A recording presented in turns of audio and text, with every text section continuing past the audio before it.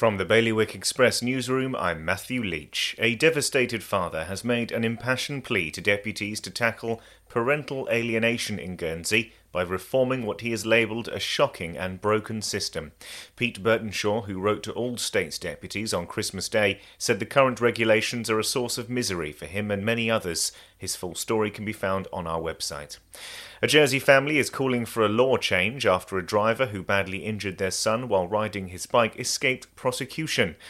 Last week they received the news that the driver of the van, who failed to stop after hitting their 14-year-old son Freddie, would not be prosecuted due to a lack of evidence, with the police considering it an unfortunate accident.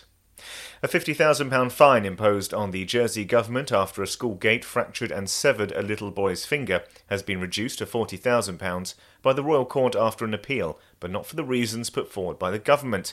And the focus will be on repairing and refurbishing broken things when the Clean Earth Trust holds its first repair cafe at the Guernsey Library this weekend. For more on all of today's stories, you can visit bailiwickexpress.com.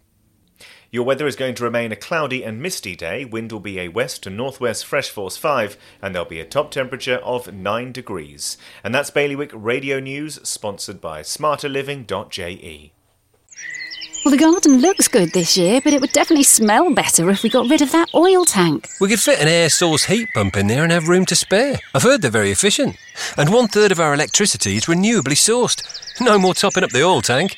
We'd cut our bills and help the environment too. Let's book a home heating survey before it gets too cold to enjoy outdoors. Islanders are already making the switch to a greener future. To book your home heating survey or to find out more, visit smarterliving.je.